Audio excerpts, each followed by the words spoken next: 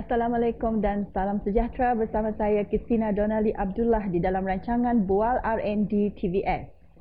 Biodiversity, kepelbagaian kehidupan merangkumi flora dan fauna, ianya merangkumi ekosistem termasuk hidupan laut. Tajuk kita pada hari ini iaitu Pengetahuan Tradisional Sumber Baharu terhadap Ekonomi di Sarawak. Bersama saya Dr Noreha Mahidi, Pegawai Penyelidik Sarawak Biodiversity Center. Selamat datang Dr Noreha. Terima kasih kerana sudi hadir ke temu Bual R&D pada hari ini. Terima kasih juga di atas jemputan untuk hadir ke Bual Bicara R&D pada kali ini. Kemungkinan sedikit sebanyak latar belakang Dr Noreha di dalam bidang biodiversity itu sendiri. Untuk bahagian pendidikan latar belakang saya memang banyak terlibat dalam biodiversity, and that pada peringkat sarjana muda iaitu bachelor, saya mengambil program sains dan pengurusan sumber tumbuhan, di mana di situ saya belajar banyak mengenai tumbuhan yang boleh dieksploitasi untuk nanti digunakan dalam aplikasi industri, sama ada dalam bidang pharmaceutical ataupun cosmetics. Selepas tu saya juga melanjutkan pelajaran terus ke peringkat sarjana atau lebih dikenali sebagai master dalam bidang mycology. Mycology ni kalau bahasa mudah dia, kita panggil dia kulat lah. And then saya mengkaji berkaitan dengan kulat yang terdapat di Sarawak yang dapat mengurai selulosis dan lignin yang boleh diaplikasikan dalam penghasilan kertas. And then selepas tu saya melanjutkan pelajaran dalam peringkat yang lebih tinggi iaitu di PhD. Selepas beberapa tahun saya bertugas di SBC, saya mendapat latihan dalam perkhidmatan, and then saya ditawarkan untuk melanjutkan pelajaran di peringkat PhD di Swinburne University Technology Sarawak, yang mana saya juga dalam terlibat dalam kajian mycology, yang mana banyak terlibat mengkaji berkaitan dengan kulat yang menghasilkan bau yang boleh digunakan dalam bidang pertanian, pengkomersialan pertanian. SBC itu sendiri kemungkinan ramai yang tidak tahu ya, Sarawak Biodiversity Center. Apakah objektif penubuhan center ini ya, Doktor? Ya, memang banyak juga public yang tak berapa tahu sangat di mana lokasi SBC, apa peranan SBC. Di sini saya ingin memberitahu Sarawak Biodiversity merupakan badan berkanun, salah satu badan berkanun di bawah Kerajaan Negeri Sarawak. Kita di bawah Kementerian Pendidikan, Sains dan Sains, Teknologi dan Research, ataupun nama pendek dia Master. And then kita ditubuhkan pada tahun 1998, di mana fungsi awal kita adalah untuk menjalankan inventory tumbuhan yang berada di Sarawak, especially untuk biodiversity juga, dan tidak termaktub hanya kepada tumbuhan, mungkin haiwan juga nanti. Ini kita akan memperluaskan skop tersebut, dan juga kita regulate research yang ada di Sarawak. So setiap researcher yang nak datang di Sarawak buat kajian, so dia perlu mendapatkan permit terlebih dahulu bagi membolehkan mereka menjalankan kajian di Sarawak. Kemudian pada tahun 2003, so ordinan telah diubah supaya ditambah baik. So kita diberi mandat untuk menjalankan kajian dan penyelidikan berkaitan biodiversity di Sarawak, bagi supaya kita boleh apa orang cakap eksploitasi kegunaan dia untuk banyak kepada sumbangan kepada bioekonomi kemudian. Sudah lebih kurang 22 tahun SBC ini ditubuhkan ya, Doktor. Kemungkinan banyak lagi konteks penyelidikan terkini yang sedang dibuat. Berkaitan dengan penyelidikan yang kita jalankan di Sarawak Biodiversity, kita ada dua kumpulan yang utama yang menjalankan penyelidikan di sana. Satu adalah kumpulan Traditional Knowledge Documentation, di mana kumpulan ni yang akan pergi ke kampung-kampung di seluruh Sarawak. Mereka menjalankan dokumentasi tumbuhan berguna di seluruh Sarawak. Yang ini adalah apa yang kita panggil adalah langkah pertama di dalam bidang penyelidikan, di mana kumpulan ni yang akan pergi, yang akan dapat tahu apa tumbuhan yang digunakan oleh masyarakat di Sarawak, sama ada untuk dari segi perubatan, untuk makanan, ataupun yang boleh kita explore more untuk bahagian tu. And then tumbuhan ni nanti akan dibawa balik ke Sarawak Biodiversity Center di mana kita terdapat 6 makmal utama di sana. And then kajian-kajian dijalankan adalah untuk kita lihat apa yang kita boleh explore daripada sana, daripada tumbuhan yang telah digunakan. Salah satu tujuan utama kenapa kita pentingnya untuk mendokumentasi tumbuhan ni untuk pengetahuan tradisional ni. Ini adalah satu signal yang pertama di dalam kajian bahawa tumbuhan tu tidak memberi impact yang tidak baik kepada manusia, sebab mereka sudah consume, mereka sudah makan benda tu generasi ke generasi. Daripada situ kita dapat tahu yang tumbuhan ni memang boleh digunakan ataupun dijalankan kajian lanjut, sama ada untuk bidang perubatan kemudian ataupun untuk functional food yang kita panggil untuk supplement food, yang kita panggil suplemen. Kajian-kajian yang kita jalankan ini kebanyakannya menjurus kepada untuk kegunaan pharmaceutical, terutama kita di dalam kita ada di pecahan makmal-makmal tertentu yang mana mereka ini yang akan menyokong kajian lanjut untuk kegunaan tumbuhan yang ada.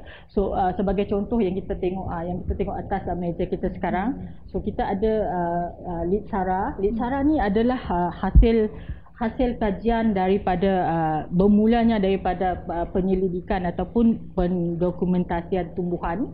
And then daripada tumbuhan ni masyarakat etnik di Bario, di kawasan Bario, mereka menggunakan tumbuhan yang dipanggil litsara ni sebagai sumber untuk mereka letak makanan, and then sebagai perisai. And then pada masa yang sama tumbuhan ini menghasilkan bau yang agak bagus, yang agak wangi. And then so kita bawa balik, and then kita extract keluar dia punya minyak, and then kita kaji apakah kandungan minyak yang ada kat dalam. And then so ternyata yang minyak yang terhasil di sini dia ada mengandungi antimikrobial. So daripada situ kita dapat explore lebih banyak supaya kita dapat menghasilkan range produk yang lebih banyak, sama ada nanti untuk hand sanitizer, kita untuk shampoo, sebab dia ada kandungan kimia yang kita kaji di situ yang boleh kita hasilkan produk. Produk yang kita hasilkan ni nanti yang ini adalah disebabkan kerjasama dengan komuniti yang ada di Sarawak. So hasil daripada kajian ni kita boleh bawa balik what we call keuntungan ekonomi dia, and then memberi impact balik kepada komuniti yang terlibat.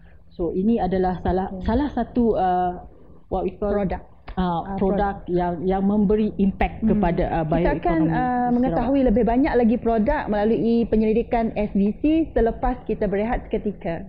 Kita kembali lagi di dalam rancangan Bual R&D bersama kita pada hari ini tetamu Dr Noreha Mahidi daripada Sarawak Biodiversity Center. Kita teruskan dengan kita punya perbincangan tadi ya Doktor, berkenaan dengan produk yang telah pun kita explainkan tadi oleh Doktor, dan juga apakah penglibatan komuniti di dalam bidang biodiversity itu. Di dalam penglibatan komuniti dalam biodiversity ni dia banyak, dia menyumbang yang penyumbang utama di dalam dalam penyelidikan dan pembangunan yang ada di SBC. So terutama sekali apabila kita start ditubuhkan, and then yang proses pendokumentasian tumbuhan ni tidak dapat dijalankan jika tidak ada kerjasama daripada pihak komuniti di Sarawak. So dalam bidang penyelidikan dan pembangunan kita semestinya perlukan bahan mentah untuk tumbuhan ni lebih banyak. So kebanyakan tumbuhan yang kita kaji adalah tumbuhan yang kita perolehi daripada komuniti tadi. So salah satu cara ataupun kita nak memberi return dalam penglibatan mereka di dalam penyelidikan dan pembangunan yang kita ada adalah kita bekerjasama dengan pihak komuniti supaya mereka dapat menanam tumbuhan tersebut. So ini menjual balik kepada SBC supaya kita dapat menjalankan kajian lanjut ini berkaitan dengan tumbuhan ni, supaya kita dapat tengok apakah potensi lain tumbuhan tersebut, dan tidak hanya kepada yang kita panggil kalau produk ni kita panggil low hanging fruit yang memberi return dalam jangka masa yang pendek, tapi kita mempunyai satu aim yang lebih tinggi, di mana kita nak menghasilkan, nanti kita nak produce ubat sendiri daripada Sarawak ataupun ubat and then yang kanser sekarang kita dah ada silvestrol dan episod, and then salah satu compound yang terdapat daripada tumbuhan yang ada di Sarawak, yang mana compound bahan kimia ni dia mempunyai potensi untuk di-develop untuk dalam bidang pharmaceutical kemudian. And then ini semua kita perlukan komitmen yang sangat tinggi bersama dengan pihak komuniti di Sarawak ini, supaya mereka dapat membekalkan tumbuhan kepada kita, and then ini dapat meningkatkan taraf hidup mereka kalau benda ni berterusan, dan ini menghasilkan satu impact yang besar dalam bioindustri nanti. Kita dapat tackle yang ni untuk kita dapat pasarkan ke peringkat antarabangsa. So yang ini memang kita akan perlukan bekalan tumbuhan yang lebih banyak. Daripada sini ini akan memberi what we call benefit balik kepada komuniti dari segi kewangan dan bukan kewangan. Dari segi bukan kewangan, mungkin kita boleh train mereka atau memberi latihan bagaimana untuk menanam tumbuhan ni lebih cepat ataupun menghasilkan Tapi yang kita nak buat banyak. Penyelidikan ni semua memerlukan banyak kewangan juga. Daripada mana kita mendapat geran ataupun funding? Kita sangat berterima kasih kepada Kerajaan Negeri Sarawak.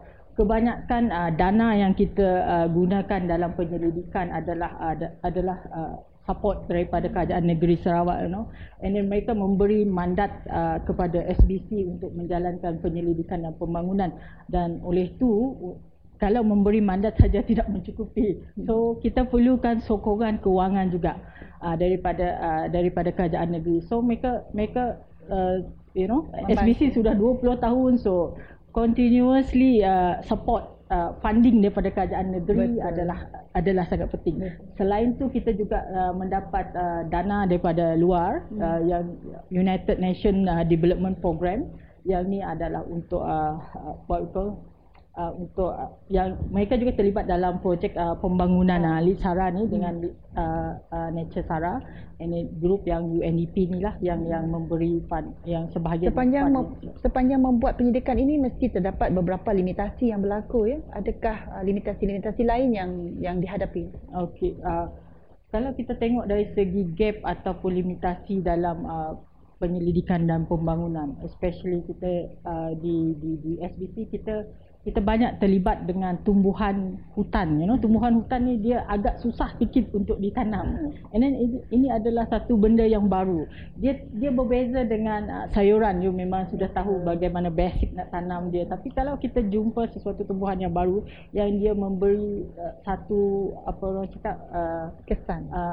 kesan yang bagus, and then bila kita temui yang ini adalah tumbuhan yang bagus, tapi ini adalah tumbuhan baru, so kita memerlukan kajian yang baru bagaimana nak hasilkan tumbuhan ni cepat, ataupun menghasilkan benda yang kita nak tu cepat. Sebab kalau tumbuhan ni, kalau pokok dia ambil masa 3 ke 5 tahun. So untuk kita produce produk yang memang ada kesan yang sangat bagus, and then demand market yang tinggi, kita tak boleh tunggu 3 ke 5 tahun untuk tumbuhan ni besar. So kita perlukan kajian yang mempercepatkan dia.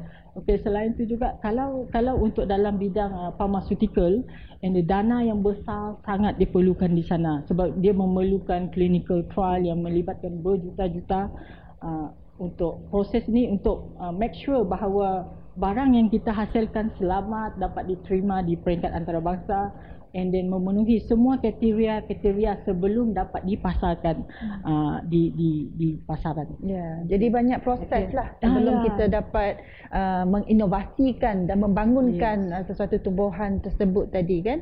Jadi selain daripada itu, selepas kita menjumpai tumbuhan tersebut, kita harus membuat kajian dan proses untuk menanam dan untuk mempercepatkan lagi tumbuhan itu untuk kita membuat pembangunan dan inovasi. Banyak lagi yang akan kita informasi yang akan kita perolehi daripada Dr Noreha selepas kita berehat selepas ini. Kita kembali lagi bersama dengan Dr Noreha Mahidi daripada SBC. Kita dapati terlalu banyak sekali penyelidikan yang telah pun dilakukan di SBC. Apakah the highest achievement ataupun yang pernah di achieve oleh SBC setakat ini, Dr Noreha? Okey, yang kita paling proud, aset yang paling besar yang kita ada di SBC adalah Natural Product Library. Kalau kita tahu, selalu bila orang panggil library ni, orang akan ingat buku. Tapi untuk di SBC Natural Product Library, dia adalah plant extract ataupun microbe extract. Yang ni extract ni dia mempunyai nilai yang yang sangat tinggi yang akan boleh digunakan di dalam kajian lanjut nanti setelah kita membuat kajian mendalam berkaitan dengan ini. So sehingga bulan Oktober ni, so kita dah ada sehingga 29,000 ekstrak microbe extract, yang ini daripada actinomycete dan fungus. And then kita juga ada lebih daripada 25,000 plant extract yang ada di dalam library kita di Sarawak Biodiversity Center sekarang. And then selain tu kita juga dalam kerjasama penyelidikan dan pembangunan bersama syarikat Mitsubishi Corporation.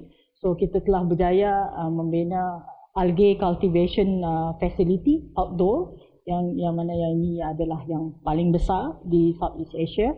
And then yang ini mereka menjalankan kajian berkaitan dengan algae bagi membolehkan development dalam apa kita panggil algae yang ada di Sarawak. Kita lihat potensi mereka pergi ke seluruh Sarawak and then tengok yang mana algae yang paling sesuai, yang dapat dimarketkan, yang dapat dipasarkan, yang untuk dihasilkan produk nanti. Selain tu, kalau kita berkaitan dengan produk yang melibatkan komuniti, sehingga sekarang kita telah signing agreement, benefit sharing agreement, yang mana kita memberi manfaat balik kepada komuniti yang terlibat dalam program ni. Kita ada 5 komuniti yang terlibat dalam projek Liksara, iaitu 2 daripada Bario, 2 daripada Lawas dan 1 daripada Kampung Kiding. So hasil jualan yang ni nanti sebahagiannya akan diberi balik kepada mereka. So untuk membantulah. Ini adalah salah satu return daripada komitmen komuniti ni yang terlibat dalam program-program yang kita dah pembabitan komuniti ini dan masyarakat ini juga akan sedikit sebanyak memberi impact kepada sosioekonomi Sarawak. Yes, especially bahagian rural development. Itu adalah salah satu kita punya target, di mana kita nak Sarawak dia target untuk dapat high income bagi tahun 2030. Tapi untuk kita pergi ke high income, kita tak boleh tinggalkan bahagian yang rural di kawasan pedalaman. So salah satu cara untuk kita mengurangkan gap dia, so kita perlu mencari apakah sosioekonomi yang dapat boost dia orang punya pendapatan di sana. And then salah satu dia adalah apabila kita ada engagement dengan komuniti di Sarawak. So penghasilan produk, penjualan produk yang nanti akan memberi balik pendapatan kepada mereka. So yang ini tak ada masalah untuk Sarawak mencapai negeri yang berpendapatan tinggi pada tahun 20. Bagaimana komuniti ini terlibat? Adakah mereka terpilih ataupun memang mereka mendaftar sebagai terlibat di dalam pembangunan macam Liksara ni lah? Okey, pada mulanya dalam proses traditional knowledge documentation, so kampung-kampung yang terlibat ni dia dia memberitahu hasrat mereka kepada SBC yang mereka ingin terlibat dalam program pendokumentasian tumbuhan. So di dalam proses yang ini kita kumpulan saintis daripada SBC dia akan pergi ke kampung-kampung tersebut untuk memberi penerangan apakah program tersebut, apakah manfaat dia. So pada mula-mula memang kita hanya mendokumentasikan tumbuhan saja. Ini daripada situ, daripada proses pendokumentasian, ini tumbuhan yang terdapat yang dah dikumpul, ini kita akan tengok yang mana satu tumbuhan yang berpotensi yang dapat dihasilkan produk dalam jangka masa pendek. Contohnya macam Sarah lah. Ya. So mereka approach SBC lah. Kita juga mengawal-awalkan yang bahawa kita menjalankan dokumentasi produk. Kita juga pergi ke ke residents bahagian daerah, and then kita memberi penerangan apakah kelebihan, kepentingan pendokumentasian tumbuhan, and then apakah hasil akhir yang kita boleh hasilkan daripada projek ini. Betul. So kemungkinan Dr Noreha boleh mengkonklusikan kita punya topik pada hari ini, iaitu tumbuhan semula jadi yang untuk impact kepada ekonomi Sarawak, kan? Okey. Secara keseluruhannya pengetahuan tradisional ni sangat penting untuk kita preserve dia, and daripada generasi ke generasi, dan tidak hanya dalam bentuk lisan. Selalunya lisan ni dia mudah hilang. So ini adalah amat penting untuk kita memberi kesedaran kepada umum bahawa proses dokumentasi ini penting, yang mana nanti dia akan masuk kepada penyelidikan dan pembangunan bagi menghasilkan produk-produk ataupun kepentingan yang memberi impact kepada sosioekonomi di Sarawak, dan sekaligus ini boleh boost pendapatan, especially di kawasan luar bandar, di kawasan pendalaman, kan? Kalau itu kita di kawasan pendalaman, apabila mereka ingin mengikuti rancangan ataupun program ini, mestilah mengikut tata cara ataupun guideline daripada SBC itu sendiri juga, bukan? Ya. Ada diterangkan. Selain daripada penerangan ke kampung-kampung, ada juga kempen-kempen yang dibuat. Ya, kita tidak hanya di kampung. Kalau kita pergi ke airport, kita memang ada wawakan apa yang ada, and then roadshow, ada kumpulan. Kita ada kumpulan public awareness di SBC. Mereka juga pergi ke sekolah, and then mereka terlibat dalam expeditions yang tidak hanya di Sarawak, and then di Semenanjung juga, and then di luar negara, untuk menguak-uakan apakah produk yang kita ada di SBC, dan untuk kita tahu dia sebelum apa-apa yang kita nak jalankan di kampung, kita perlu dapatkan prior informed consent. Kita perlu dapatkan consent daripada mereka dulu, sama ada mereka nak terlibat ataupun tidak. So kita tidak terus pergi just collect whatever. So kita perlu melindungi hak mereka. That's why researcher yang perlu nak datang buat kajian di Sarawak, mereka perlu permit dan untuk melibatkan pengetahuan tradisional. So mereka perlu dapatkan kebenaran awal, keizinan awal daripada komuniti yang hendak dijalankan kajian terlebih dahulu sebelum mereka dapat masuk dan menjalankan kajian. So kita ada researcher dari luar jugalah, ya? Yes. Daripada international ataupun daripada Semenanjung Malaysia? Dia tidak terlibat. Dia tidak tidak limit kepada di luar negara saja. Kita ada researcher daripada dalam negara dan luar negara. So sehingga sekarang kita ada 51 kolaborasi melibatkan antarabangsa, akademia dan juga yang dalam negara, yang untuk kita lihat apakah potensi biodiversity di Sarawak. Okey, dengan mengetahui lebih mendalam Sarawak Biodiversity Center ini, kita mengetahui bahawa terdapat banyaknya penyelidikan, pembangunan, inovasi dan pengkomersialan yang dilakukan oleh Sarawak Biodiversity Center itu sendiri. Mungkin kita berjumpa lagi pada episod yang akan datang. Bersama saya, Christina Donnelly Abdullah, di dalam rancangan Bual R&D. Saya ucapkan Assalamualaikum dan salam hormat.